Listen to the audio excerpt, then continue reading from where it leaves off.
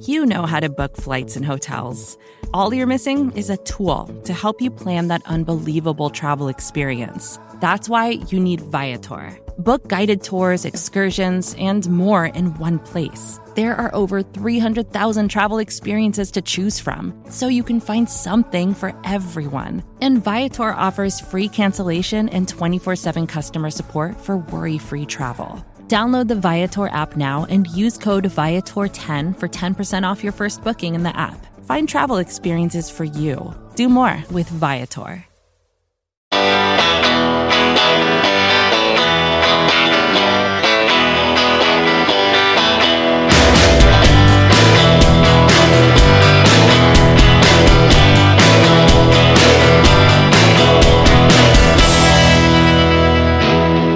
How's it going? This is Anthony Cosenza with the Orange and Black Insider Bengals podcast. We're so happy to have you with us once again. We hope you all had a happy and safe Halloween.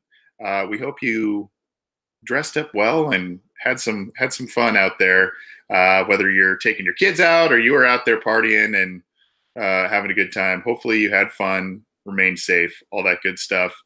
I am joined by my co-host, John Sheeran, who had some fun of his own the weekend prior to Wednesday.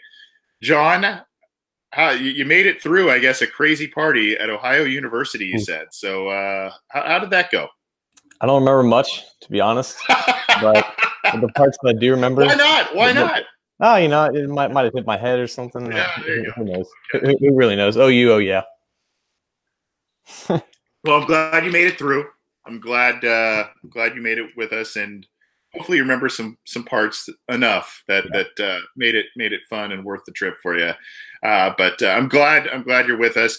Hey, it's the bye week. A lot of people are kind of taking a break from the Bengals, and rightfully so in a way, because this team has. I might need to go on some blood pressure medication with this team this year. They just tend to not only frustrate but make things go down to the wire. Case in point, right now, this past week 8 against the Buccaneers, they hosted Tampa Bay in basically a must-win type of game before the bye, and right at the midway point essentially, and now they've got a half a season left. Like I was saying, a lot of people are kind of taking a step back from the Bengals during the bye week here coming up on Sunday, but we are not. We are going to talk about the Bengals. We're going to talk about a number of different subjects. We'll kick it off with the Bucs, kind of some breakdown of that. We've got an interesting question of the night that we'll discuss, and we want your feedback from the live listeners and the people that are tuning in live on YouTube and or the Cincy Jungle comment threads. And then we are going to give out some mid-season awards. CincyJungle.com is giving those out as well, but John and I are going to narrow ours down and kind of whittle a handful of awards down to one person we think is the winner of each of some specific categories. And then we'll take some listener questions at the end, so you can get in touch with us on the Orange and Black Insider line, 949-542-6241. We're going to open up the phone lines later in the show, but you can text us throughout the show. But for phone calls, we're going to open that up later. So get in touch with us then, or you can hit us up on Twitter at BengalsOBI, in the live YouTube chat, or in the comment threads at Cincy Jungle with your questions. We're going to take a couple at the end of the program. John, what a whirlwind game on Sunday against the Tampa Bay Buccaneers for the Bengals. A kind of a tale of two halves, and a tale of really it's who the Bengals have been this year. Very Jekyll and Hyde, very feast or famine. I guess I can start with your thoughts on the Bengals not only grabbing immense leads at some point in this game. They had a 21-point lead and two different 18-point leads. They let those evaporate. Obviously, as we know, the game got tied late in the game. Bengals came back and won on a last-second field goal by Randy Bullock. But your thoughts on not only their getting up on a team by that much, but also letting them back in. And is this just a byproduct of a quarterback change and they weren't well prepared for that? Yeah, I think it was the Buccaneers provided a perfect storm for the Bengals in terms of they're playing a quarterback who was very turnover prone. And if you think the Bengals defense, they're basically living and dying by forcing turnovers. And combine that with the defense that was very soft up front, which allowed them to do whatever they wanted in the running game. Andy Dalton had plenty of time in the pocket to target Tyler Boyd, move the offense with big plays. So all those things, both of those things really combined to provide an explosive first half.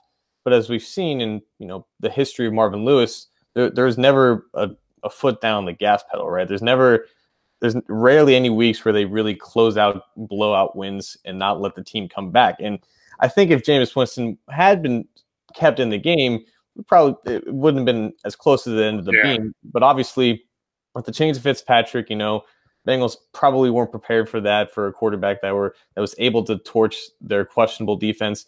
And just in general, the Bengals defense they're designed to bend, not break, right? Because we've seen, linebackers give up a ton of yards in the passing game. And when we saw a quarterback who was able to successfully read, their defense and be calm and make smart decisions, they torched them. And especially with big plays down the field. So it was just that natural, in the Marvin Lewis era, a defense that doesn't really snuff out opponents. It just kind of prevents them from scoring and counting on their mistakes. And when that change in quarterback came in, it kind of disrupted all their plans. And then you had an offense who main priority, again, the Marvin Lewis trend, just don't turn the ball over when you're leading. But if you win the turnover battle, you probably win the game. They had no interest in scoring in the second half. They just had an interest of trying to keep the clock moving. And when the Bucs finally figured out what they were doing, they were able to stop them the entire second half up until the last minute. And it really almost bit them in the dust for those two things. So I think it was just a matter of lack of preparation for Fitzpatrick, which I don't blame him that much, but it was just the similar tendencies that we've seen in a game where Marvin Lewis is up by multiple scores and he doesn't do enough to keep them at bay regardless of the circumstances. Yeah, Michael Myers in the live YouTube chats is getting tired of giving up these huge leads to squeak out a close win.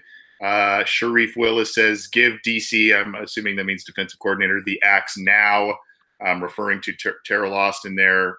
Obviously kind of a big scapegoat, and rightfully so, in terms of fan ire, I guess, this year. Let's talk about the defense for a second, because, like you said, essentially utterly dominant against Jameis Winston, and then totally collapsed against Ryan Fitzpatrick. So, I mean, on one hand, the Bengals remedied a lot of different issues that plagued them in that 2-game losing streak against the Steelers and Chiefs, in that 5 sacks against Tampa Bay, 4 interceptions, one of which was a pick six. So you got to like that. But almost I think it was over 550, probably close to 600 total yards that they gave up to the Buccaneers. And that is a theme that carried over not only from the 2 losses, but basically throughout the first 8 games of the season in total. So, I mean, are you encouraged because of the big sack numbers, the interceptions? Are you encouraged that they're taking steps in the right direction? And are the yards basically a byproduct of a lot of injuries, a lot of new faces still adjusting? Or is it, like you said, they're kind of bend, don't break, feast or famine? Is this just who they're going to be this year? I think it is just who they are, with already a very crappy linebacker situation. And I would say that if Fitzpatrick started the whole game, they probably don't finish with 6 sacks. They definitely don't finish with 4 interceptions. The game is definitely closer. If not, the Bengals lost this game if Fitzpatrick played the whole game. But I just think that it was just that tumultuous switch at quarterback that really just turned everything on their heads, because Winston, once he started making bad mistakes, he got frazzled in the pocket, and that obviously enhanced the pass rush to do what they ended up doing. And then I really don't think that Tampa Bay had a good plan in the first half to really attack the Bengals defense, because they had so much success with just reading Winston and deciphering his decisions. And I just think that with the defense specifically, where they are right now, they don't have any linebackers as long as Nick Vigil's not out there. So they're obviously going to get torched if things over the middle. And it's just so tiresome to watch them do the same things over and over. And you just have to rely on, Jesse Bates playing out of his mind, both William Jackson and Drake Kirkpatrick, defending downfield routes, and Carlos Dunlap and Geno Atkins, carrying that pass rush, especially now that Carl Lawson is done for the year. I think that's a bigger loss than I think maybe some of us we're not really talking about enough, because Lawson only has 1 sack, but he's gotten many pressures, just as many as Carlos Dunlap through 8 weeks of this season. So they really need to figure out how they can compensate for the lack of him. I think out of any trades that would have been plausible at the trade deadline, it would have been for an edge to compensate for that, because I don't think Jordan Willis is ready yet. I like what Sam Hubbard has done flashes, but he's not ready to provide that consistency that Lawson did. I think that's honestly going to be a bigger issue than what we maybe haven't been talking about. Well, you, my friend, are the king of the segue and the king of previewing what we'll be talking about in just a little bit here. This is the Orange and Black Insider Bengals podcast. He's John Sheeran. I'm Anthony Cosenza. We are previewing, well, not previewing, we are breaking down the Bengals win against the Buccaneers, a much-needed win for the Bengals as they head into the bye. You can get this program on iTunes, on Art19, on YouTube, on CincyJungle.com. We're also on Stitcher and the Google Play app. So check out our content on all of that stuff, and we appreciate all the support. Subscribe to our channels. We really appreciate the support that we've received for this program and some of the changes that this program has gone through over the past couple of years. But we're growing, and we're doing a lot of new and cool stuff. So but still staying true to our roots. So pretty stoked on that. Continuing on with the Buccaneers talk just for a little bit longer, John, you mentioned the loss and injury. That's kind of where I was going to go next. Just maybe expand on the loss there of, his not being in the lineup. You kind of mentioned you're not too sure about Willis and Hubbard at this point. I guess, and even more big picture, you got Lawson done for the year, Eifert done for the year, Croft has been out for a long time, Vigil has been out for a long time, Giovanni Bernard has been out for a long time, the Bengals missed Joe Mixon for a little while. We don't know what's going on with A.J. Green. We thought it was minor, and now it's kind of getting to be a little bit of a gray area there. I'm pretty sure he'll be okay, but if it ends up being a turf toe thing, that can linger. Mm-hmm. The Bengals, you hate to have that excuse, but they have really been hit hard by the injury bug, and Lawson is kind of the most recent example of that. Yeah, I was scared of commenting about it would be so typical if AJ Green's injury ended up being like Billy Price's, where we just thought it was precautionary. I didn't even mention Billy Price. Yeah. There's another one. Yeah. I didn't want to say it to jinx it, but I guess it's still on the table. I guess, and obviously Tyler Boyd can't carry the receiving corps, so if AJ Green's not out there, it's obviously a giant issue. But bye week came at a perfect time. Obviously, we should be getting Price back into the lineup. We should be getting Gio back into, maybe Nick Vigil the week after that, maybe Tyler Croft the week after that. All of those would be tremendous additions to the lineup, and I think they've done a decent job of getting the guys in that they can. Obviously, those guys are talented, and it's nice when it's next man up, except, quoting Joe Goodberry here, when the next man kind of sucks. And that was really the case with the linebackers. I think Evans played well, has played well in not only Burfict's stead, but also Vigil's stead. But he's still probably not at this point a starting caliber linebacker, even though he's kind of like a young Vincent Ray. I think of him more like more athletic and younger Vincent Ray, where he racks up a lot of tackles, but maybe not as aggressive in his run fits as you would like him to be. And just going back to Lawson again, I wonder if this is going to change how they rotate with the defensive line, because we saw Adolphus Washington get a lot of snaps inside, and therefore Hubbard getting a lot of snaps outside. Maybe that's the new nickel. Maybe you have Washington go inside, Hubbard taking Lawson's place on the outside, leaving Willis to rotate in with Johnson at base. Obviously, Johnson's going to be naturally on the field longer, and I don't think that's obviously anything good to write home about. They need guys to step up there. I like what I've seen from Washington. I think he had his first sack with the Bengals against the Bucs. He needs to bring a decent pass rushing presence, but as long as Atkins and Dunlap keep at the pace that they're on, which there's no reason to think that they aren't, pass rush should be okay. I think they're a top 10 units in PFF's grading system. And with the secondary, hopefully Drake Kirkpatrick's issue isn't too bad, because we've kind of dogged on him on this program. But in all fairness, statistically, he has been all right in the past 4 games. So it's nice that not only Darius Phillips, though obviously Kavari Russell has gotten snaps, but you'd like to see your starting quarterbacks out there as well. Yeah, I'm trying to look at some of the guys that are out there from a defensive end perspective in terms of free agents, and there's just Not really many out there. You mentioned a second ago about the trade deadline and all that kind of stuff, and the Bengals could have maybe swung a trade for a defensive end or an edge rusher, and they didn't do that. So we can talk more about that in a second. Kind of wrapping a bow a little bit on the Buccaneers game, John. Are you encouraged for the final 8 games coming up down the stretch, or are you kind of sitting here going, this? I'm legitimately sitting at a craps table and I have no idea what's going to happen here. Yeah, and at the end of the second half, like I tweeted out, like we can enjoy, because I thought at the time that they were going to win by a lot, and I was saying like we can enjoy this win while recognizing that there's still legitimate issues, and then those legitimate issues creeped up in the second half, and you're like, okay, well this is a win, but we can't really treat it as like a step in the right direction, because they did a lot of things that they've done this season good wise, and then the bad things kind of crept up when they got a better quarterback in there. And that's kind of the nature of this league, right? If you don't have the better quarterback playing for your team, odds are you're going to lose, especially if you have a coach who's pretty stubborn in his schematics and his philosophies and all that stuff. So as long as the Bengals are playing a team, Drew Brees is going to be tough against the Saints.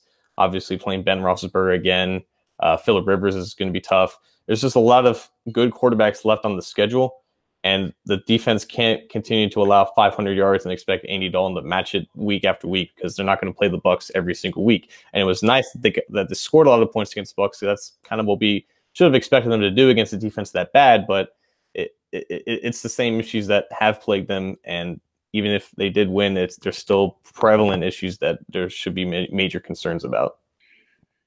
Right, and we talk about these comeback wins and how how they've come back, and you got to like what you saw out of the team against Tampa in terms of they just kind of slouched a little bit, and then they came back at the end and kicked the field goal. They came back against the Steelers, but the other kind of Miami's a decent team.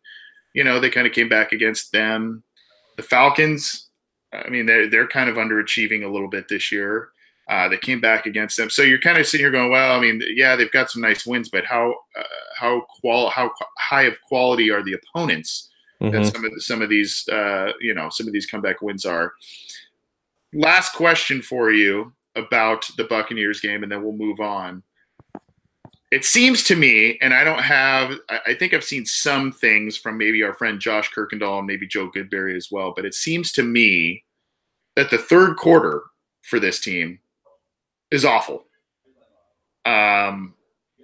especially the offense. I don't know what that is. That was very much on display against Tampa Bay. They started off the second half with 4 straight 3-and-outs. And then their 5th possession, they got, I think, 1 first down, punted the ball away. And then I think their 6th possession was the one where they drove down and kicked the winning field goal. Mm-hmm. So thank God for Jesse Bates' pick 6, because this could be we're talking about a different outcome basically at that point.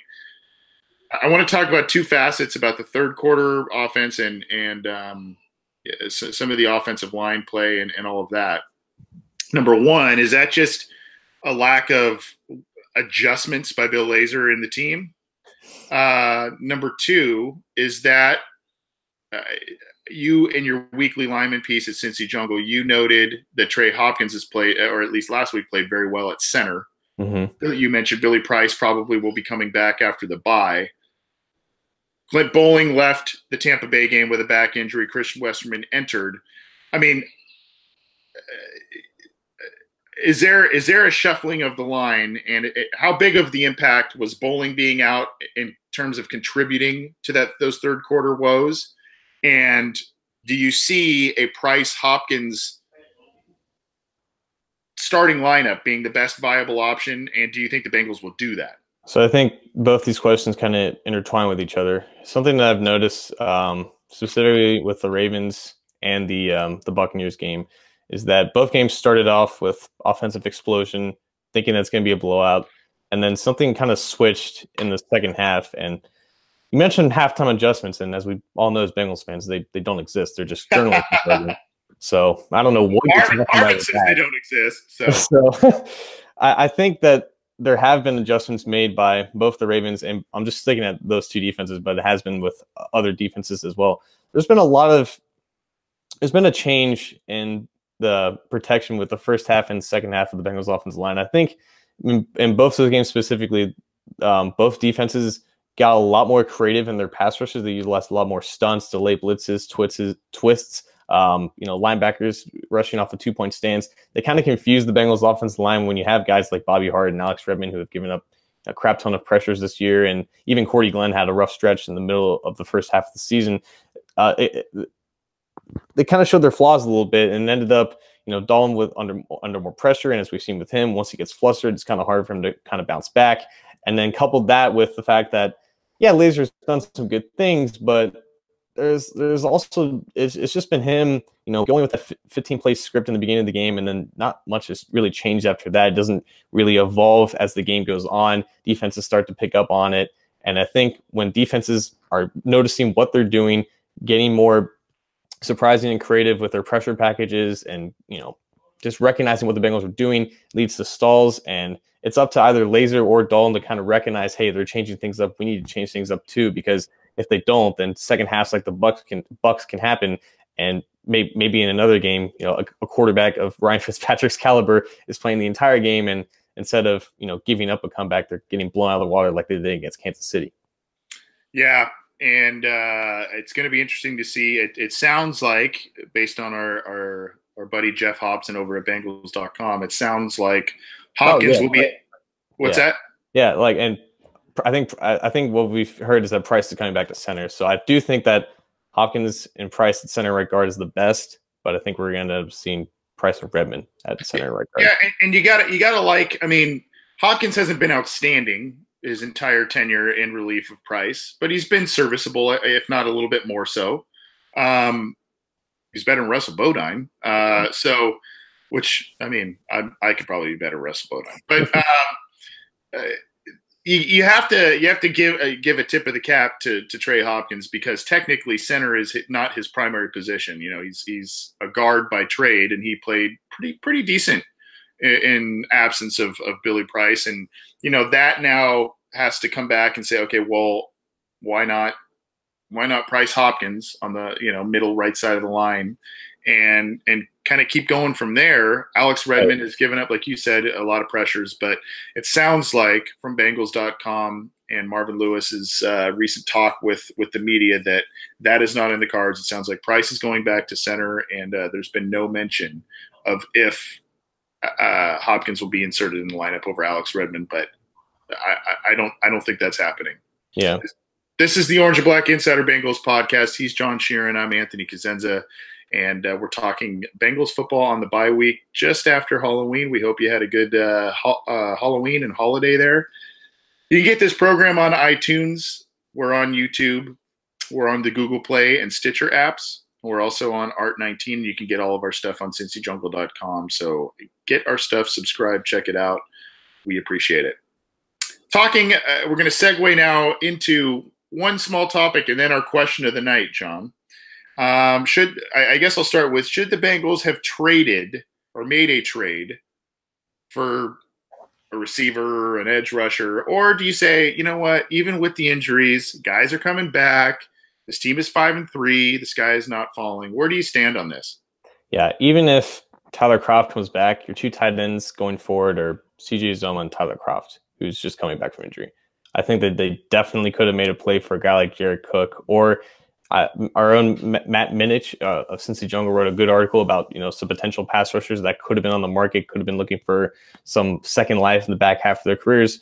Any of them will probably be better than Jordan Willis. And there's this fascination, man, with Bengals fans and late round draft picks, just because they've gotten in the past Geno Atkins, Carl Lawson, Marvin Jones, Iloka, just to name a couple. Like those picks are important. Like not every day 3 pick is important. And you saw trades like Demaryius Thomas, like a 4th and the next year's 7th, and I think Ty Montgomery was like a next year's 7th as well. There are valuable assets out there who don't cost an arm and a leg. And you don't have to keep all of your day 3 picks. The hit rate for day 3 picks is not that high. It's just like the only day 3 pick that's contributing right now to the Bengals roster is for this year's class is Darius Phillips. And he's a good player, but they drafted like 7 guys in the last 3 rounds, and like half of them aren't even on the roster right now. So I do think that, yes, there were some players on the market that could have helped them right now. If this team was truly in win now, those veterans would have been worth the 1 or 2, low risk, low potential assets that they instead kept for, for either next year or the year after that. I do think that they should have been in the market for a trade, and the fact that they weren't even interested in anything, I think it's just a slap in the face of what they actually meant by win now. Right. And I'm gonna make our listeners do a little work, because you can go on last week's show, and we talked about all of the compensatory picks of recent drafts. I think in the Andy Dalton, AJ Green era, we listed all of those guys, and I mean there's nothing there. There's nothing there. And those are usually day 3 picks, if not even second day picks if you get them at the end of the 3rd round. So, you would think that they would be willing to do that. You mentioned Demaryius Thomas. That's a guy whose numbers rival AJ Green. Mm-hmm.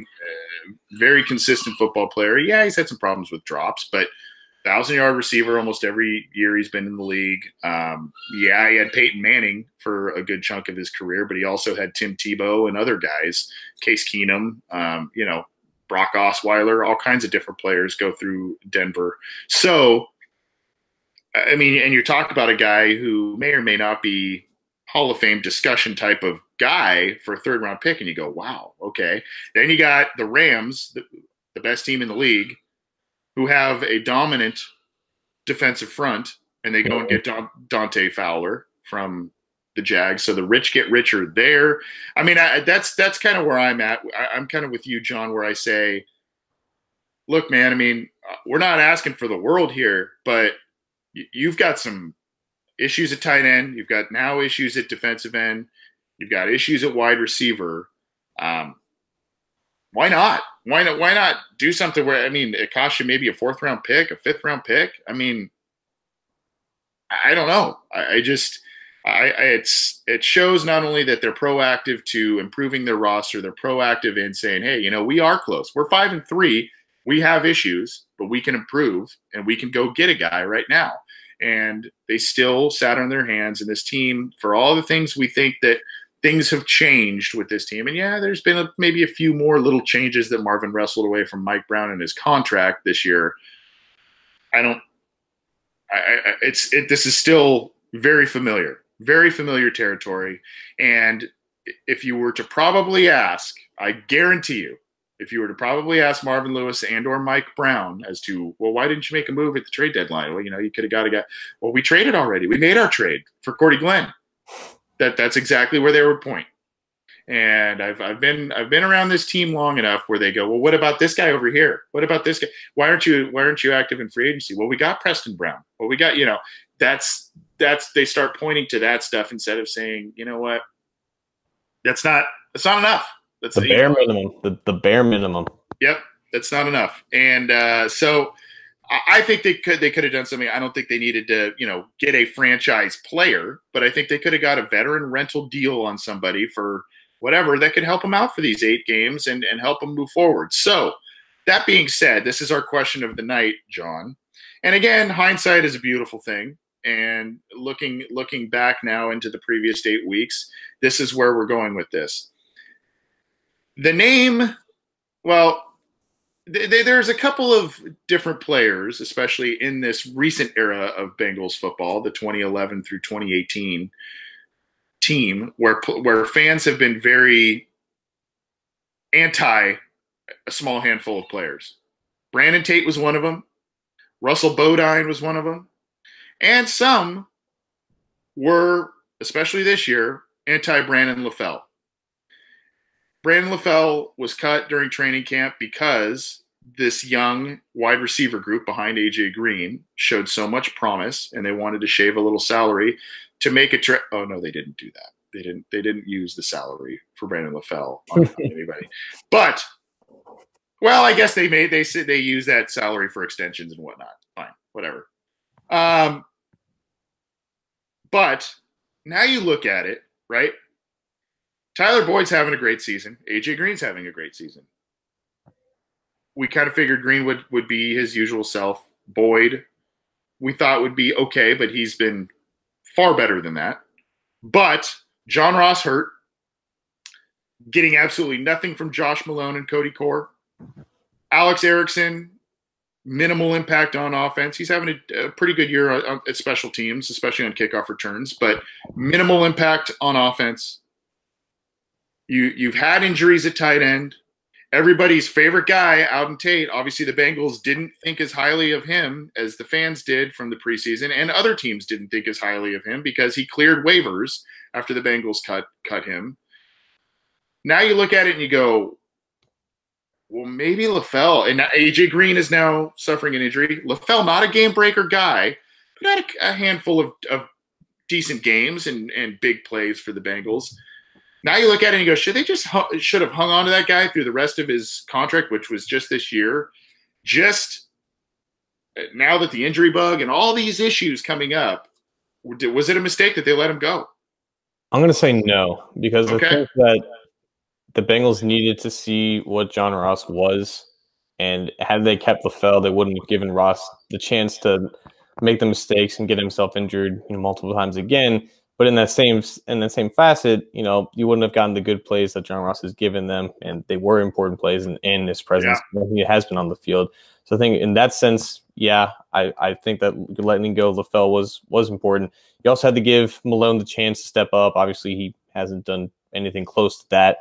And maybe if Tyler Boyd hadn't, broken out as well as he has, this is a different conversation, because Boyd's impact on this offense can't be praised enough, because what he's been doing is just very impressive. The production speaks for itself. He's already had a Brandon LaFell type season in just 8 games, which is nothing short of incredible for him, especially where he was at this time last season. I think that what he's done is commendable, and it's part of the reason why LaFell, even with just Boyd and Green as your only viable options, LaFell probably wouldn't do a lot regardless. I think he only has 3 catches on the season with Oakland. I think he only has stats in 1 game, and that offense, how much in flux it is with that, it kind of brings up questions like what exactly is he doing in Oakland at this point in the season? So I think it was just a case of they needed to make those mistakes. They needed to at least try something different in order to see where they are right now.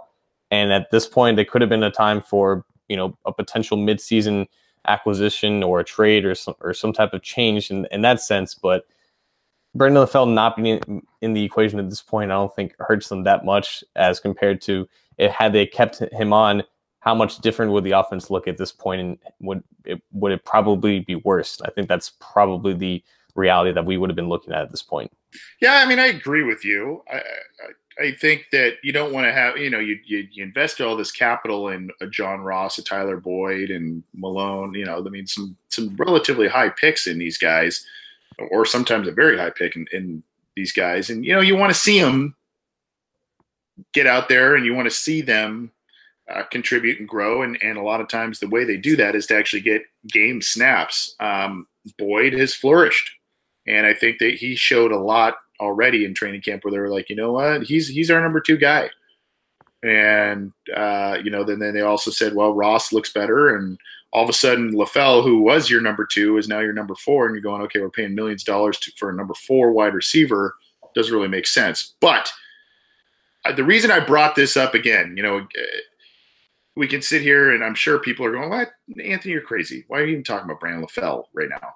The reason I bring this up, he was pretty comfortable in the system. He was an okay player for the Bengals and stepped up a couple of times for them in the past couple of seasons.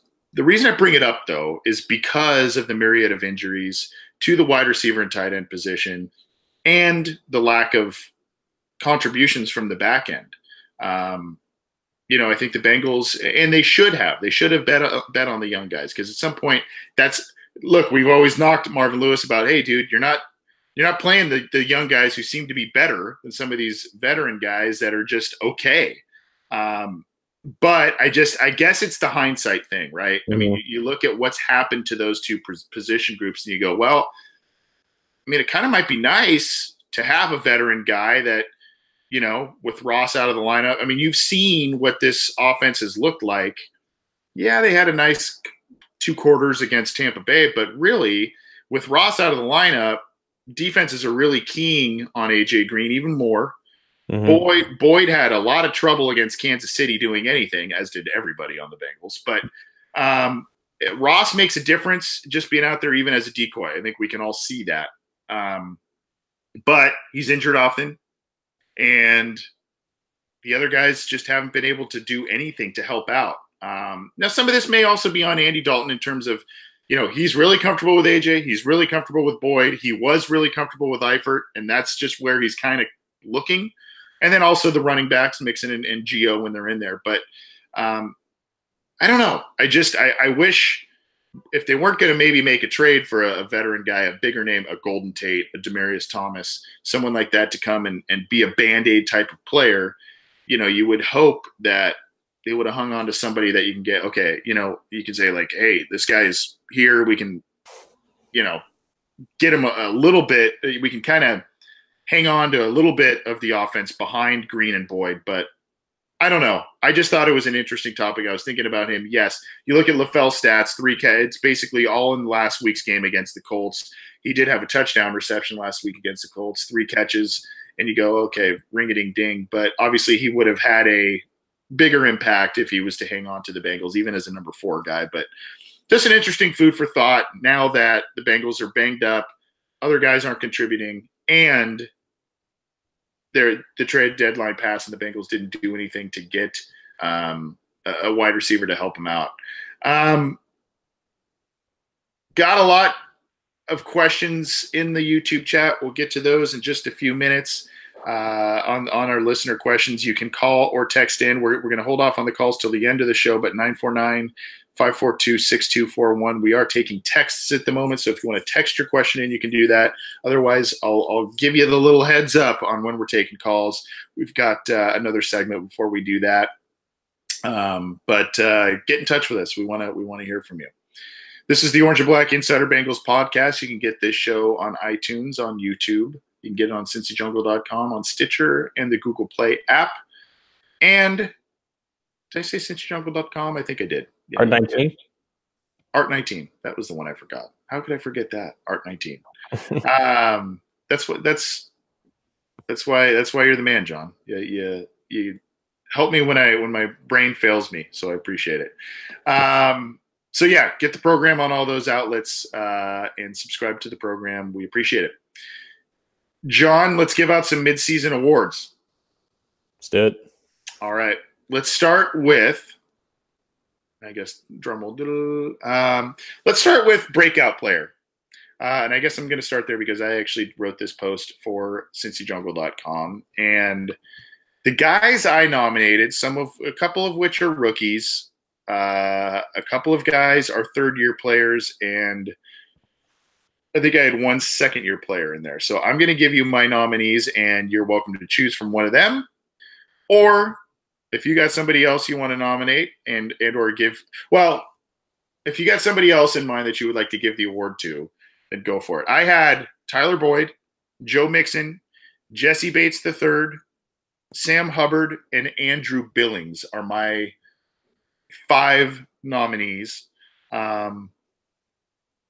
And breakout player, kind of you figure the criteria is guy's a younger guy, probably either hasn't had a lot of experience or in the experience they've had with the Bengals hasn't done much, but this year they've really stepped up. So your choice, whether it's those 5 or somebody else for breakout player at the midseason point for the Bengals. So I think we both are going to have the same answer. So I'm just going to throw out my personal nomination for someone who I think deserves to be mentioned. And I think it is Trey Hopkins, because I think center, wasn't his natural position. He only played there once in college.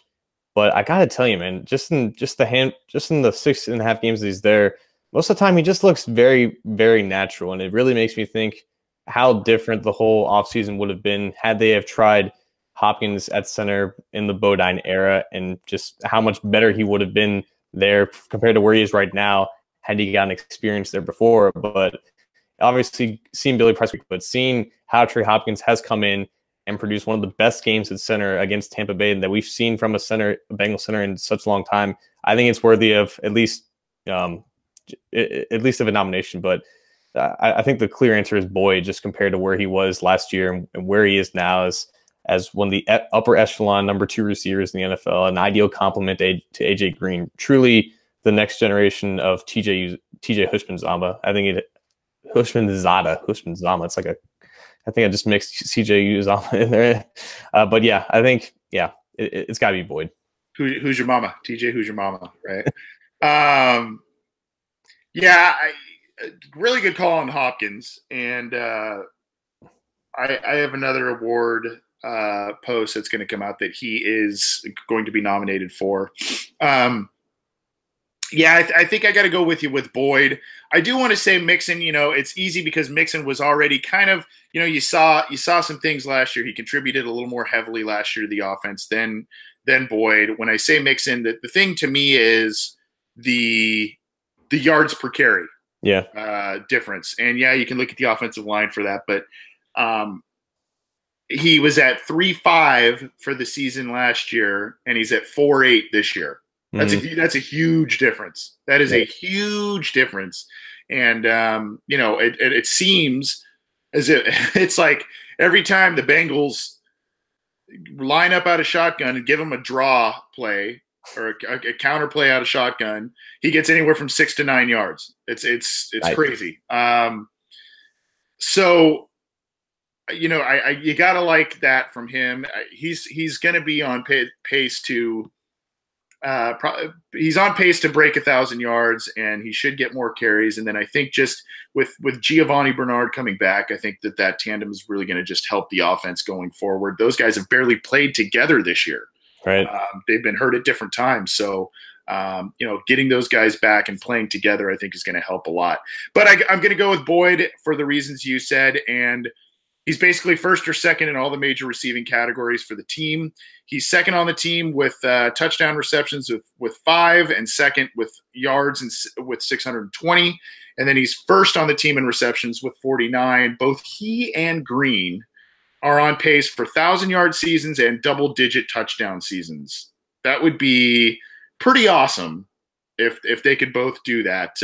Obviously, it would be even more awesome if it means that they made the playoffs because of it. But if they both can get 1,000 yards and double-digit touchdowns, that's a pretty special season from your top 2 receivers. So I will go with Tyler Boyd as well for the breakout player at midseason point. I see a lot of agreement in the live YouTube chat as well.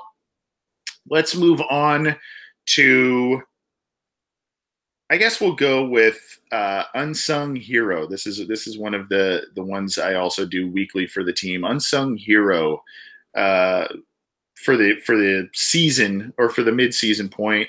Usually this is for guys that step up in the wake of injury and play well, or guys that just go and they play well and they just go unnoticed because of the position they play, or there's a star. For instance, if it's Boyd, just AJ Green gets a lot of the praise and whatever, but Boyd kind of gets overlooked a little bit sometimes. But usually for me, this is usually a lineman or a backup player that has come in and played in a more prominent role to play well. For me, I will go with your choice, John. I'm going to say Hopkins for this one. I think he deserves the nod as unsung hero, playing an important position at center, playing it pretty well, and stepping in for Billy Price. And there really hasn't been much of a dip at all in terms of what the offense was doing with Price and with him. Okay. Hopkins is a good choice. For the sake of diversity, I'll go with somebody a little bit different. I'm going to go with Darius Phillips. And I'm not tremendously confident in that answer, but I just feel like with the nature of what happened at the position, Darkwa Denard went out. They weren't like, they only had Tony McRae behind him, and Phillips is obviously like last measure, but just in the past few games didn't really get targeted a lot up until the Tampa Bay game, where he was kind of had some bad moments down the field. But just in the minimal plays that he's been out there the first 2 games, he made a lot of impact plays, made a lot of solid tackles at the line of scrimmage, and just hasn't really had any bad moments, I guess. And it's kind of where I was with also Nick Vigil, who was up until he was injured, playing extremely well was by far their best linebacker, even with Vontaze Burfict on the field. He would have been probably my answer had he had been staying healthy throughout the season. But just for the sake of what the award is, I'm going to go for the sake of diversity. Darius Phillips, who I think is playing pretty solid for a 5th-round pick, 3rd on the depth chart at the position. Okay. I like it. So you've got Darius Phillips as the unsung hero. I have Trey Hopkins. Let's move on to Rookie of the Year. And this is probably a two horse race, if that. Who do you have for Rookie of the Year? I think I know where you're probably going to go. 1, 2, 3. Bates. Yeah. He's balling out. He's playing like one of the best safeties, period, in the league. Just everything that was great about him in Wake Forest has been exemplified in the Bengals defense. He hasn't truly been a true free safety. He's been more of that split two high safety look, but just in terms of covering ground, playing with instincts, playing the ball very well. He's just been everything as advertised. Their decision to move on from Georgia Loca for him has obviously paid off, and he's probably a legitimate defensive Rookie of the Year candidate at this point. Yeah, he's been. If you're a big PFF guy, he was their AFC Defensive Rookie of the Month for October, and he was a midseason All-Pro by their standards. I did have on him. He leads the team in tackles. He co-leads the team in interceptions with 3, and he had the big pick 6 last week. So you got to like what you've seen from him. I'm going to say this though, okay? I've seen a lot of, and I don't know if it's Austin, I don't know if it's Bates, I don't know if it's Sean Williams, who, by the way, Sean Williams, statistically speaking, has had a nice season as well. Yeah, sure. Co-leader with interceptions with 3 and has forced fumble, I think a sack. He was enormous in that Ravens win. He was absolutely huge in that game. But there seems to still be a lot of miscommunication and a lot of big plays given up between the cornerbacks, the safeties, a lot of guys getting beat deep. Bates has been around the ball a lot. He's got a lot of defended passes, a lot of interceptions so far, but that's the one thing where I kind of go, well, okay, that's where I kind of disagree a little bit with Pro Football Focus in their metrics. But it's probably not all him in terms of that miscommunication or those big plays. Sometimes they're not even his guy to guard, but I just would like to see that shored up, obviously, as the year goes on. And he's a young guy; he'll learn a little bit more. I think Aloka and Williams played well just because they played with each other for so long. They played well together. Obviously, Aloka and Reggie Nelson played very well together. So it just takes time to build a little bit of that chemistry. But I'd like to see that going forward. But yeah, Bates is there, and then you got Hubbard contributing and some other guys, but Bates should be the clear-cut guy there. Before we kind of get to the MVPs, John, I got a weird one for you, and this is kind of going to be off the cuff, so I hope I don't throw you for too much of a loop here. But let's do play of the year so far. The biggest play of the year at the midseason point, and there are a lot to choose from. I don't think there's really a wrong answer here, unless you say like something against the Chiefs, a play against the Chiefs. But yeah, let's go play of the year. I'm gonna go with Joe Mixon's 43-yard run against the Bucks, because for the first time in a while, I jumped out of my seat from a block made by the Bengals, and it was Trey Hopkins on the move, just destroying a linebacker. And also on that play, I think Clint Bowling got in front. Unfortunately, got injured, and it was a play he twisted his back a little bit, but some great blocks made down the field. And I think Mixon forced more tackles on that run than he had the entire season. And it also he also crossed the century mark for rushing yards, which was like the first time a Bengals running back has done that in the first half since Cedric Benson did it like a decade ago. And I'm really only answering this because that's how far back my memory has gone for plays. But no, that play was exciting and did a lot of things that made me excited about, the players that were out there. And unfortunately, Bowling got hurt on it, but it did a lot of good things. And I think it led to AJ Green scoring a touchdown the very next play.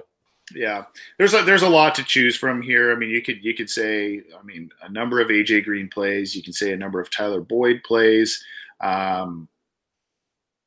You could sit here and say, Bates pick 6 last week was a gigantic play. I'm torn between two. I am torn between Andy Dalton, AJ Green touchdown against Atlanta to win the game with just a couple of seconds left. That's kind of obvious, I guess. But that play is something that the Bengals that's not something that happens to the Bengals often. And on the road and a game where you're like, wow, the team had been struggling the past couple of years. You needed to kind of keep this momentum going, and that you got to like that. So that was one, and then I guess the other that I thought was gigantic was the Michael Johnson interception return against Miami. Number one, I have a soft spot for Michael Johnson, the guy. I think he's a great human being, and has been a good Bengal player in terms of just locker room guy and just a good guy that they've hung on to for a variety of reasons. Not necessarily the stat leader guy, but a solid guy. Maybe not the past couple of years, but solid contributor for the team throughout a good portion of his career. But anyway, again, another game the Bengals needed, AFC win. They were facing the Steelers the next week, and they needed to get that win to, keep pace and all of that stuff. Nothing was working on offense that day, and that was the play. There was a couple, Mixon had a nice, touchdown catch that was, almost a little fluky in that game. But that was the play that kind of turned not only that game, but all of a sudden it was kind of like, wow, this team's finding creative ways to win. And, it got them to, what was it, 4-1, I think, at the point. Yeah. So those are my two nominees for the two biggest plays. I did the biggest double take watching that play. It was definitely it was hard to figure out what was happening when you watched it live. It was like, what the heck just happened? So that's interesting. Yeah, and then Jason Bonstein says the Sam Hubbard touchdown against Miami. Really good one also from Chris Berrien, the Fedulum Colts game, the fumble recovery. That one's that started the season with an exclamation point as well. So, like I said, not many bad answers here.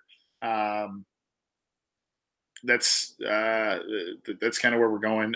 Zachary Stemple said, I really like the Williams strip sack against Baltimore. So we're kind of running up against time a little bit, John. Let's just go offensive MVP and defensive MVP at this point. Your defensive MVP is? Geno Atkins. Just dominant. Like he was on pace for Aaron Donald early on. He kind of dropped off a little bit when they were in that 2-game skid, but he's as dominant as ever, and he carries the defense at this point. Yeah, I agree. Hasn't been in the sack column the past 3 weeks, I believe, but this last week, I think he forced like 3 holding penalties. He had like 5 pressures or something. I mean, he was silly. And I think even though he didn't get those sacks, he allowed those 5 sacks to happen this last week. So, yeah, still great. I wish there was some consistency around him, both as pass rushers and at Andrew Billings' spot. I think Billings has improved from last year, but still not greatly improved. So, he gets a little more help. I think it'll even help his game out. But he's doing his thing. Offensive MVP, John. This can go a number of different ways. I think it's Dalton. And I went back and forth between him and Boyd for a little bit, but I'm just thinking about how better this offense is because of Dalton's newfound consistency. And it's something that we've talked about earlier in the season on the show. And it's just something that we just haven't been used to. But as long as we can just be comfortable that Dalton is not going to completely collapse during a game, as long as it's not like in prime time or whatever. But I just think that Laser hasn't been as good as everyone is making him out to be. But despite that, I think Dalton is finally just relaxing into what he is, and he's just playing at a level that is sustainable for the Bengals, and it's partly why the offense has been able to, pull out games even when their defense hasn't been doing as well. And it's a quarterback league, and when he's not playing tremendous compared to other quarterbacks in the league, there's been a passing boom this year alone. But I just think he's playing at a very high level with a lot of injuries around him, and relatively high level, I guess. So I'm gonna have to say him just because of those circumstances. Yes, he has played well. Probably, I would say to me, this 8-game stretch, I would say that this is probably the second best stretch of a season we've seen from Andy Dalton, going back to 2015, obviously being the highest. Now he's 13th in the league in passing yards, and it's a very slim margin between him and number 8. Mm-hmm. 8 through 13 are very, very close. Actually, 8 through 16 are very, very close. So he's 13th there, but in touchdown passes, he is, where is he at? He's 3rd in the league in touchdown passes with 17. Only Andrew Luck and Patrick Mahomes have more touchdown passes than Andy Dalton. Now, Jared Goff, Phillip Rivers are tied with him. Tom Brady is one behind him. But 17 touchdown passes through 8 games. That's over 2 a game. That's not bad. That's 4 games without Eifert, who like really inflated his touchdown total in 2015. Yep. And really, like we said, without a lot of guys, without Ross, without Eifert, without Croft. Croft was a guy who had 6 or 7 touchdowns last year as well. So, without a lot of guys, still at times average to maybe slightly above average offensive line, probably average at best, with times being below average. So, he's getting it done. It's hard. I want to give it to AJ Green because AJ Green has been doing some immense things. Basically helped to carry the offense in the Ravens win, helped to carry the offense, and big touchdown against Tampa Bay, the game-winning touchdown against Atlanta. I'm tempted to go with him, but I guess since Andy Dalton is playing pretty well at the moment, I will give it to him, and still wish he had played better against Kansas City. But he played, statistically speaking, he played pretty decent against Pittsburgh, a team he does not play very well against, and he played well last week in some weird weather. So I'll give it to him. I'll go with you as well, Andy Dalton with AJ Green right behind him. So those are some of our mid-season Bengals awards. There's going to be a series full of a bunch of different ones on CincyJungle.com, so keep it there. And you can vote on yours. You can sound off on yours, and let everybody know who you think and how wrong we are about who we picked on some of these.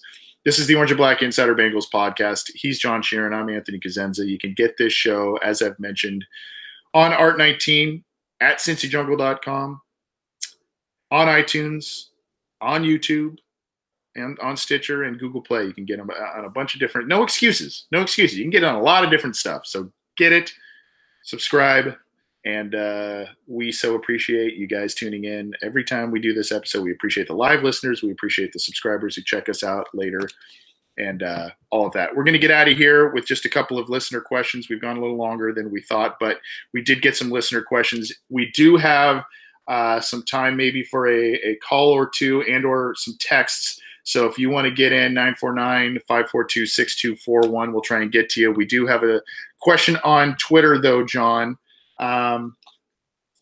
There is a question from our good friend Sam Anger, and he is across the pond in the UK.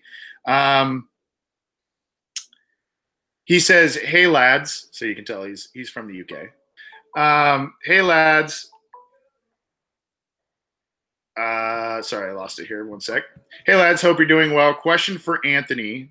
Well, let's start with yours because he has one for me and one for you. Let's start with yours, John. Question for John. Do you think William Jackson III is struggling with Austin's system? If so, do you think it's a lull?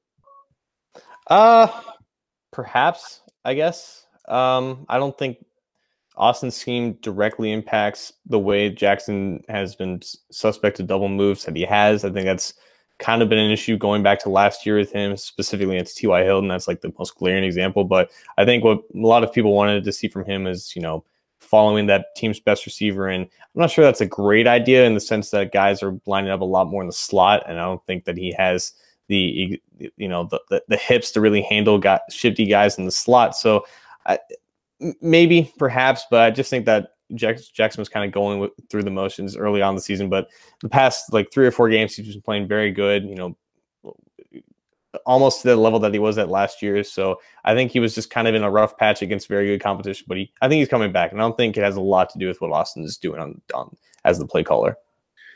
Yeah, I agree, and I think and you might have touched on this a little bit here, but when the Bengals drafted Jackson, it was under Gunther, and Gunther likes those press man, leave a guy out on the island type of thing.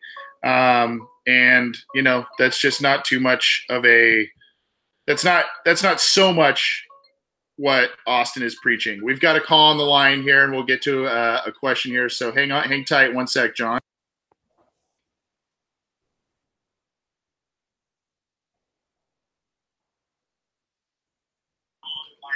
Hey, it's the Orange and Black Insider. Who's this? Aaron? Yeah, Aaron. Hey, how you doing, bud? Doing all right, man. Thanks for asking. I just had a question. I've been thinking about this for quite some time, even more so lately with our defense playing. I'm not really sure about while I love guys like Geno Atkins and Carlos Dunlap and whatnot, I think the league is kind of evolving in a way where it's really hard to have impact players at defensive tackle position. And it just, it makes me feel sometimes like with all the rules with hitting the quarterback and how mobile they're getting and how fast they're getting rid of the ball, I just feel like a lot of our impact players on defense that are on the defensive line, I just don't know how sustainable that's going to be going forward with the league going like it is right now. And I was just seeing what you guys thought about that or had any thoughts on it. That's a great question, and there's a lot of different caveats to that, and John and I will answer that off the air. But before we get you out of here, Aaron, I don't know if you were here earlier in the show when we did a question of the night in terms of Brandon LaFell. I mean, do you as a fan now kind of say, the Bengals should have hung on to him, or is it kind of like, hey, you know what, doesn't really matter, they're going to get healthy, and they're not missing him too much, they're still 5-3. As far as like the wide receivers go? Yeah, just, there's injuries to the wide receiver group, injuries to tight end, and then there's ineffectiveness towards the back end of the wide receiver group. So, maybe having a LaFell in your back pocket to lean on during, when there's a little bit of lead time, that's kind of where we were going with that question. Hindsight 2020, I think that it was the right move right at the time because you want to give those young, they'll never develop if they never get the chance. Just sucks that our number one draft pick is always injured. That's just like a crap blow right there. But in hindsight, you can say maybe, but at the time, I think they made the right move. Yeah. I don't know. I just think that you gotta be better at evaluating the talent that you have with that depth, because we've known that Cody Core. We've known what we had in those guys because we've had them for multiple years. So if there was a time to go and get somebody we felt could contribute a little bit more on the actual catching the ball part of football, we definitely should have did that. I feel like that's just a little bit of a bad foresight on the coaching to have, if you ask me. But I don't know, just saying. Thank you guys very much. Got my son here. So I'm ready to let you go. Awesome. Well, we hope that you and your son had a good Halloween. We'll answer your question off the air. Thanks for calling in. Don't be a stranger, buddy. Absolutely. Thank you very much. All right. I thought that's a really interesting question, John, because the rules against hitting a quarterback now, that's interesting. Also, pass happy league, and a lot of teams are getting the ball out so quickly that it's almost like the emphasis is on able linebackers and defensive backs. I think there's always going to be use for a Geno Atkins guy, the smaller, quicker guy that can penetrate and get after the quarterback. But, maybe the Andrew Billings guys, the big, run stuffer, whatever, are becoming a little passe. What did you make of that question from caller Aaron there? Yeah, there's no doubt that the modern game of football is trying to attack the modern Bengals linebacker, which is slow and lethargic and isn't able to cover. So, yeah, those guys are obviously going to be liabilities. But, pressure is king, and Geno Atkins will always a 3 technique who can pressure up the middle and collapse the pocket from the inside. That will always have value. But like you said, the average time to throw is dropping under 2.5 seconds. That's why he's having such a phenomenal season with Indianapolis, is that he's mitigating offensive line issues by getting the ball out quickly. And that's kind of Dalton is too. Yeah, Dalton has always done that, and that's always mitigated pressures from his poor center play. But yeah, I think that it comes to a philosophical question of, it's better to have dominant cover guys who can cover for those first couple seconds, or dominant pass rushers who can collapse the pocket better. Obviously, if you have both, you'll be fine. But it's almost like it's leaning towards better cover guys over better rushers. But I mean, guys like Geno Atkins, Carlos Dunlap, they'll always have value because they are good players, and they'll be able to win one-on-one blocks. And especially with the fact that college game is transitioning from developing better pass rushers over better offensive linemen. Not many programs are developing offensive linemen who are able to come into the league better, or at a high level. So I do think that quick cover guys are becoming more and more valuable, but pass rushers will always still have that value that they have. Yeah. And that goes back a little bit to the old school mindset of this franchise and Marvin Lewis. I mean, they're still kind of, they don't mix up a lot of looks up front. They still kind of do that old school base 4-3 defense. Yes, a lot of the times they trot out nickel as their base defense, but a lot of teams in the league do the 3-man front with a lot of different blitzing linebackers and all that kind of stuff, and different edge players to try and create different mismatches up front. And the Bengals don't really do that on their end. But, I think that there is still some value for a Josh Tupou, an Andrew Billings in the AFC North, because the Steelers still like to run the ball a lot. James Conner, you can tell. I mean, Le'Veon Bell is amazing, but James Conner has like 4 100-yard rushing games this year. So, I mean, teams are still getting backs that that they want to use. Yes, there's going to be more passing, and there is more passing, but the AFC North teams, they all play outdoors. And as this time of year rolls around, weather gets crappy and everybody plays outdoors, and you're going to need you're going to need to lean on the running game a little bit more probably than you did throughout. So having some of those big defensive tackles you need, but I do agree that some of those, that's why A. Billings fell the way he did, right? I mean, 5+ years ago, that's a first-round pick. That's a first-round guy, right? But the league going the way it is, it's like, well, he can only play 1 or 2 downs, and that's it. And where's the value in that? If you're going to get a first-round guy, you want a guy that can play often. So, interesting point. I thought that's an interesting question there from our listener. We've got a couple more questions queued up, and we'll get out of here, John. A bunch of people asked us this, including Sam Anger, and we'll get to the rest of his tweet in a minute. But I saw it was Sam Anger asked us this. I saw Cincy fan Jungle City in the live YouTube chat asked us this, along with a lot of other people. Now that we're at the midway point, now that we've seen what we've seen, and the Bengals are 5-3, how do you see the rest of it playing out, and do they make the playoffs? What's your prediction here? Now, if you need some help, I'll pull up the schedule because we do know that the Bengals play the Saints next week, which is, yes, it's at home, and yes, it's outdoors, which falls into their favor, but it's one of the best quarterbacks to ever play the game in Drew Brees, and he's going up against a defense that is a sieve at this point. So we look here. You have the Saints, pretty tough stretch of games coming up here in the next 5 weeks. You have the Saints at home. You go to Baltimore. You host the Browns. You host the Broncos, and then you are at the Chargers. So those are the next 5 games, and then you got the Raiders, the Browns again, and then the Steelers to end the season. So again, if you kind of want to break the schedule down in chunks, these next 5 games are pretty critical, especially since they're all, with the exception of one, they're all AFC games, and 2 of them are divisional. So that's kind of how the rest of the schedule plays out. Your thoughts? So I just literally counted on both hands the wins and losses. I kind of just on logic, 3 wins, 5 losses. Obviously, crazy stuff happens all the time in the NFL, but I was just going off of, Bengals typically do well against the Ravens, but I think that this Ravens team is going to have bad intentions based off of how last game went.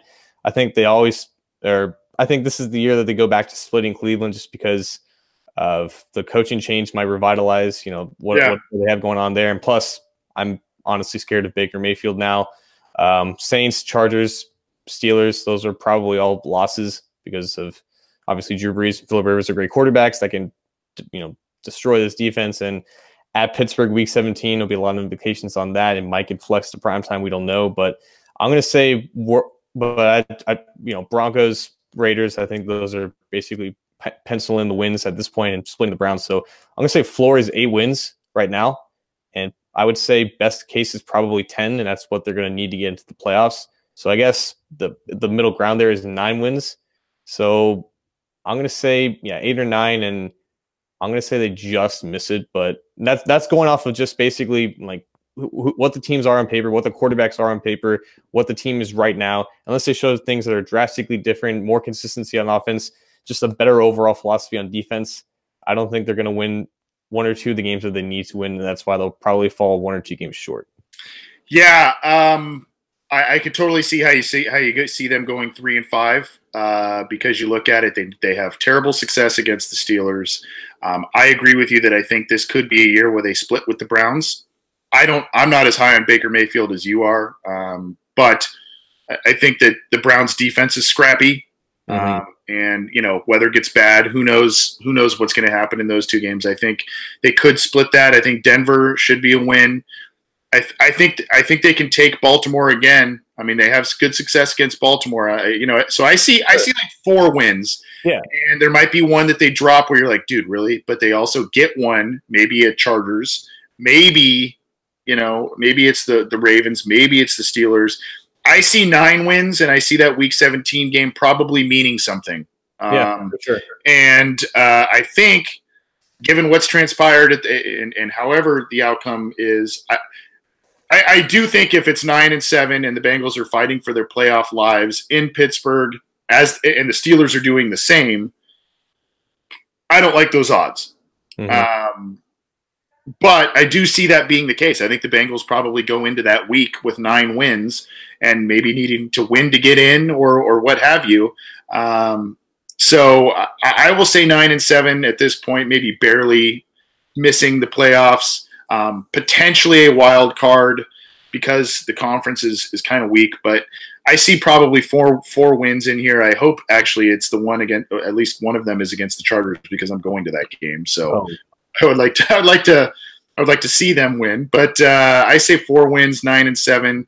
They'll sniff the playoffs, maybe, especially if that last game comes down to it, especially if it gets flexed into prime time. Oh boy! So that's where I'm at. We've got a lot of questions. We got a lot of questions on that, and we'll see. James Napke says NBC will flex the final game against the Steelers. Bengals will get slaughtered. They'll still squeak in the playoffs, but lose a wild card game against the Steelers again. Wow. Poly positive right there. But it's so freaking likely, though. It totally is. It totally is. It totally is. I mean, that's yeah. But, we've said this before on this program, John, those are the teams that you need to beat in order to do anything in the league. You got to beat the Steelers. You got to beat the Chiefs. You got to beat the Patriots. I mean, if you ever want to be a championship team, those are the teams that you need to beat. And hopefully this feast or famine team becomes a little more feast than famine over the next stretch of the 8 games. And hopefully they work out a lot of stuff over the bye week. One more question, and you mentioned it a little bit, John, but one more question we're getting a lot of in the live YouTube chat and everything is about Hugh Jackson. Hugh Jackson was just, for those who have been living under a rock, Hugh Jackson was just let go as the Cleveland head coach. Obviously has major ties to Marvin Lewis and the Cincinnati Bengals. One of the most successful offenses the Bengals franchise has ever seen was under Hugh Jackson in 2015. Unfortunately, Andy Dalton got hurt that year. We all know how that season ended. And so on and so forth. We did see a lot of creativity that year out of the offense, which was kind of cool. But you look at it and he's out there. It's funny. I think he's going on First Take on Friday morning. So he goes from being fired on Monday morning to going to, I think Adam Schefter said he's fired Monday morning and now he's going to go on ESPN Friday morning. But look, he's not going to be a guy to replace Bill Lazor. Bill Lazor's done some good things this year. If you're looking at an offensive coordinator, I think most people would say, position assistant, offensive quality control. I don't know, some position for him. Is there a fit for him here, or is it just like, dude, let's move on. Let's, Marv, love you, Hugh, but let's just move on. Or could he bring some value as a position coach, as an assistant, that sort of thing? If he steps into Hamilton County, I'm throwing hands. Keep the perpetual liar out of the Bengals organization. Just today, he said, I wanted Wentz, Watson, and Mahomes. Browns would have been winning had we had done it my way year one. The dude is a liar. The dude, I can't stand him. And Hard Knocks really validated all my freaking hatred for this man. Keep him away. All right. The dude was 3-36-1 as the Browns head coach. And I know people were talking about him bringing us as a consultant or as an assistant. The guy started off like after he got fired from the Ravens, he started off as like a secondary assistant. Then he worked his way up to the offensive coordinator. And then had he had stayed, he was going to be the next head coach of this team. So I don't get how just him being here as like a low level responsibility guy is not going to have an impact on the future. I think that he has a legit relationship with Mike Brown, and if he gets back into the organization, he becomes the primary candidate to take over for the team as soon as Marvin Lewis leaves, and that is the exact opposite of what I want to happen if Marvin Lewis ever decides to give it up. Keep him away. Some other team just pick him up or hire him as a janitor or whatever. I don't want him to be part of here at all, and I could not say that enough. That is probably the most emotionally charged John Sheeran I've ever seen on this program, and it's about Hugh Jackson of all things. God knows how dysfunctional they are, and the thing they can hang their hat on the most is the Kevin Costner movie at this point from a couple of years ago. That's the most positive thing they've got going for them. So I'm going to say this about Hugh Jackson. I agree. He does not need to be with the Bengals. There's not really a place for him at this point anyway. But I will say this, and this is a prediction, and it may be a lazy prediction, and it may be a geographically based prediction, but I believe that Hugh Jackson will return to USC in some capacity, whether it's an offensive coordinator, head coach, that sort of thing. Clay Helton there is on the hot seat. T. Martin, who college football fans probably remember him, was an outstanding quarterback at Tennessee. He is the offensive coordinator and has come under major scrutiny. USC is in transition, but they're also underachieving this year. So I think Hugh Jackson, where he was there with Carson Palmer, I think Hugh Jackson probably returns there in some capacity, offensive coordinator, head coach, something, or somewhere in the Pac-12 in general. I just think he's going to go to the college level if he wants to continue coaching. I think that's where he's going to go. But, there's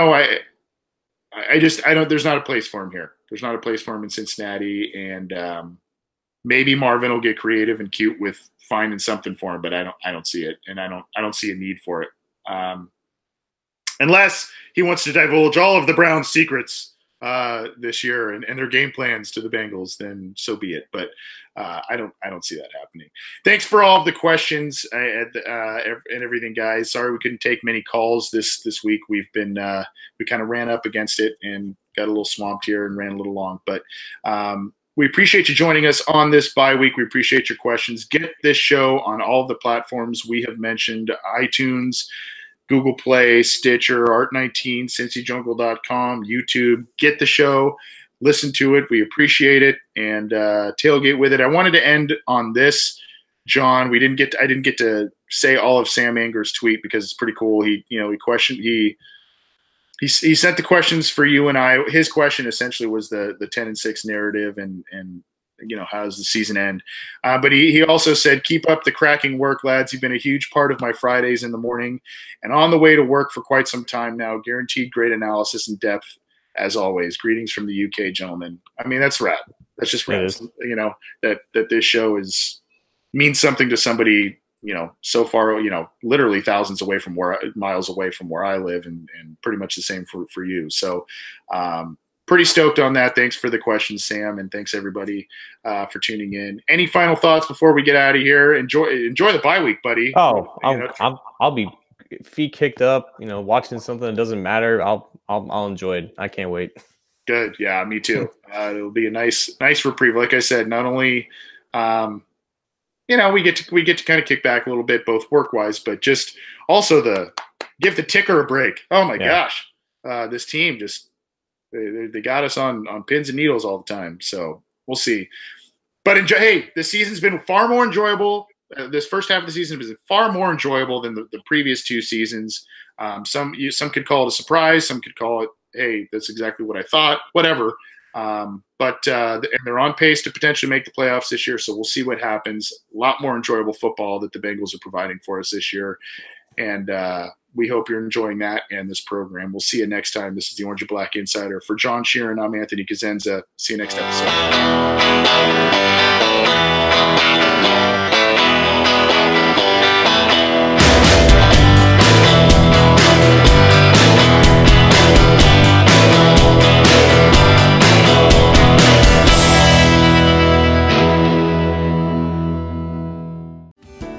Hello, I'm Spencer Hall from SB Nation, and I want to tell you about my new show, It Seemed Smart. It Seemed Smart is a show about people doing things that, for some reason or another, seem smart at the time. Those things might include doing a little cocaine and driving a bike up a mountain. Or, I don't know, maybe racing 100 miles per hour across the country in the middle of the night with no one's permission. Or even stealing a bat from an umpire's room in a Major League Baseball park. Check it out, and if you like it, tell a friend. I'm Spencer Hall. Don't do anything smart.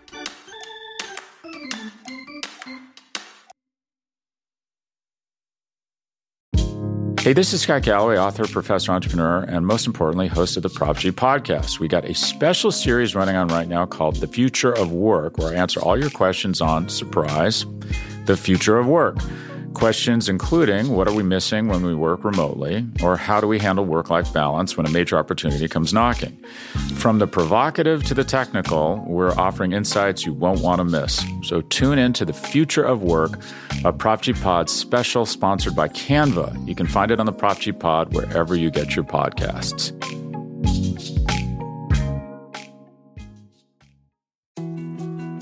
More to-dos, less time, and an infinite number of tools to keep track of. Sometimes doing business has never felt harder, but you don't need a miracle to hit your goals. You can just use HubSpot, because their all-in-one customer platform can make growing your business infinitely easier.